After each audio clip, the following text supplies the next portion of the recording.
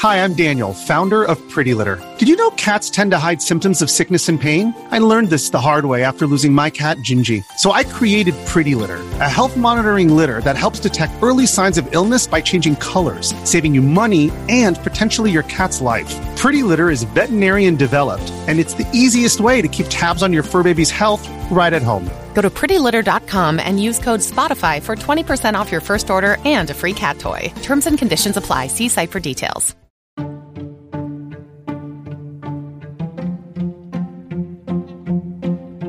This is being called an epic legal battle. Scarlett Johansson suing Disney. Why is it epic? Because just the dollar amounts involved? Well, it's also epic, really, because often they do this stuff behind closed doors. A star going public against a major studio is pretty much a no-no because now the studio's mad at her, as we saw in the response from Disney. I mean, that was a very aggressive response. I mean, to say that they use the word callous. Let me find the exact quote. Sad and distressing, accusing her of showing callous disregard for the effects of the COVID-19 crisis. Sad. I'm assuming they're saying it's sad on her part. They're going, oh, that's sad that she would even do this. Distressing to them? Or are they suggesting she's distressed or in some kind of mental distress? What is that supposed to mean? Yeah, it sounds like it could be either, and it definitely is an attack back. Look, normally let's dial back for just a second. Normally if a star has a problem with a studio, the agent is negotiating with the studio people, and actually in this case they did try and do that.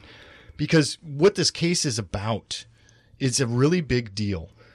Disney, HBO Max had a thing last year where they announced the same during COVID. So let's go back before that. Prior to COVID, movies are released exclusively to a theater, usually for 90 to 120 days. And what HBO Max announced was they were going to simultaneously release movies on the HBO Max streaming service, and they negotiated with the stars of those movies to pay them differently. So Scarlett's contract with Marvel Studios, which is wholly owned by Disney nowadays, that's a whole nother aspect of this that we can discuss. But her contract was with Marvel, and it said she gets paid X number of dollars. Disney leaked, much to Scarlett Johansson's agent's chagrin, CAA, leaked that she was paid a $20 million salary, and that her contract had huge bonuses based on box office. So HBO Max had similar contracts, but said, oh, we recognize that releasing it concurrently on our streaming service is going to cannibalize any potential theatrical, box office receipts. Disney refused to do that with Scarlett Johansson. So she's claiming she lost out on up to $50 million in bonuses. Did they do this with other stars and not with her? Yes. Why? We also found out that they renegotiated, not necessarily on this movie, of course, but on other movies we found out that Disney had renegotiated as well. But for some reason, with Scarlett Johansson, they didn't. I mean, this is... Would it have been up to her attorney to pursue that before this and try and address it before it came to this? Yes. So there's, at least according to Variety, the trade publication in Hollywood, the haggling had gone on behind closed doors, and that Disney basically didn't respond. Marvel responded to Disney, and what was so interesting, Marvel was like, yeah, we'll make sure to take care of this. We'll address this topic. And nobody ever did. And according to, so here's the 2019 email between Scarlett Johansson's legal team and Marvel chief counsel. That's the head attorney for Marvel Studios, Dave Galuzzi, in which the studio, and I'm reading this out of Variety is where I found this. The studio attorney promised a traditional theatrical bow, quote, like our other pictures, while adding, quote, we understand that should the plan change, which means simultaneous release is changing the plan. So continuing, Should the plan change, we would need to discuss this with you and come to an understanding, as the deal is based on a series of very large box office bonuses, confirming what the filing from her team says. I mean, they filed a lawsuit and it says Disney intentionally interfered, intentional interference with contractual relations. So Disney said, no, we want to release it on the streaming service simultaneously. And then what about their response being so personal? It seems like a lot of time you see legal battles play out in a kind of just a more neutral way. But why are they taking this kind of personal shot at her and even accusing her of being insensitive about COVID? And they're kind of playing the COVID angle.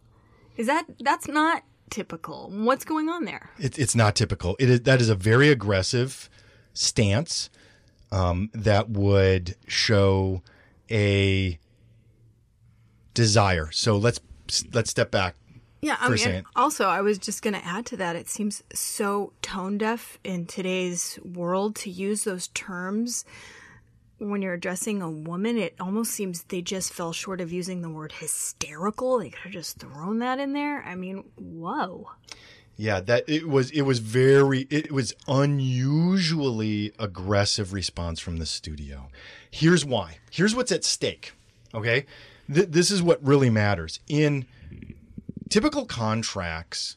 So the big stars have by the way, 100,000 actors in Hollywood total across the world. I mean, so I think SAG-AFTRA has 120,000, I'm guesstimating. I think that was a number I've seen recently. Number of members of the union. A lot of people work in Hollywood. 99.999% of the people get standard contracts from the studios. You can negotiate a little bit. The big stars in these Marvel movies, so this is a multi-billion-dollar franchise. These big stars have all negotiated separate, totally different contracts than any normal actor gets. And in this case, Scarlett gave Scarlett said, "I'm going to take I'm air quoting, a smaller initial paycheck," but they all did. This is not just unique to Scarlett. All of the Marvel stars have done this. I'm going to take a smaller initial paycheck with big bonuses on the back end based on the ticket sales. So like I said, the HBO Max people did address this. Their legal team, their negotiators, they were on it. They addressed it. They're not facing any of these lawsuits that I've seen. Disney has taken a different approach. And because this all happened during COVID and Disney released Disney Plus during COVID, they're looking at this as a long-term play. That's my take on it, is they're looking at this as a long-term play of, we're not renegotiating any contracts that we signed before COVID. Too bad. This is the world has changed, and this is how it's going to go. And I just want to make a comparison for a moment. Think back to the music industry when MP3s, Napster, streaming music became a thing. The music business tried taking that approach at first too, and it created utter chaos until all the parties came together and said, oh, it's a new business model. We have to look at it a different way. Disney is putting a stake in the ground saying, I don't want to renegotiate these contracts. Scarlett Johansson saying, look, this is not my fault that you decided to simultaneously release this, so you've cannibalized my sales, according to the industry insiders. And I'm owed a lot of money for this. You can't just take that from me because you made a business decision that wasn't in my interest. And by the way, my contract was with Marvel and Disney. Marvel and I aren't making money based on what you're doing with Disney Plus. So this is a problem, and we have to address it. And this is in the contract. Which part? Everything you just said. I mean, that's... So she gets the box office receipts, which she will get a percentage of the Disney Plus, but everybody in the business says the same thing. When you pay the $30 for the early access on Disney Plus, it's a one-time sale. And it's 5 people, 10 people in a household. Our household, we bought Black Widow. Love the movie. I bought it on Disney Plus because we were not going to go to a movie theater. So this is actually Disney's argument against Scarlett right now and her legal team. I'm not going to the movie theater to watch Black Widow. I won't do it. We got the Delta variant. We're in crowded Los Angeles.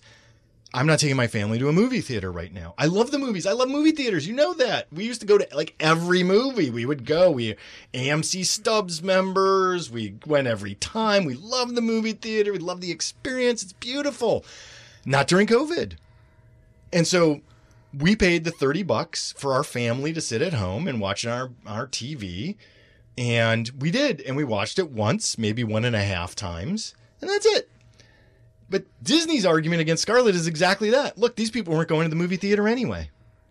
So you actually made money, a percentage off of that $30 that we paid, because we're going to pay something off of that. So this is a fascinating argument. But just because they have that good argument doesn't mean that's what she agreed to. Correct. And that's the crux of this. And again, her agreement was with Marvel. And the chief counsel for Marvel said in that email that I read just a couple of minutes ago, yeah, we'll address this. And they never did. So if I'm Scarlett's attorney, I'm saying you negotiated in bad faith. As a matter of fact, you never even negotiated. You signed this contract with us. Everything changed. You said you were going to negotiate with us. You didn't. Disney did something to their own benefit. By the way, Disney Plus got a 4% stock bump when Black Widow released on Disney Plus Early Access.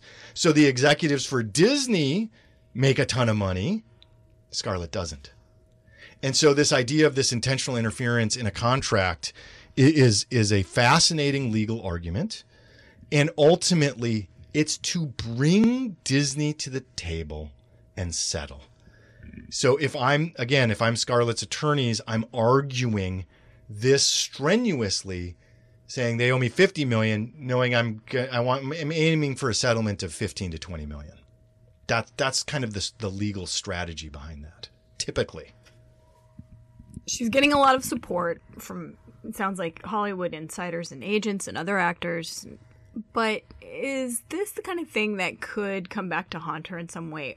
Unfairly, obviously, but is Disney that powerful? She's pretty well established in Hollywood, but they're playing kind of dirty. Are they going to try to, put her in her place? Yeah, well, I mean, that's what their argument, when they were that vocal back, that's exactly what that was.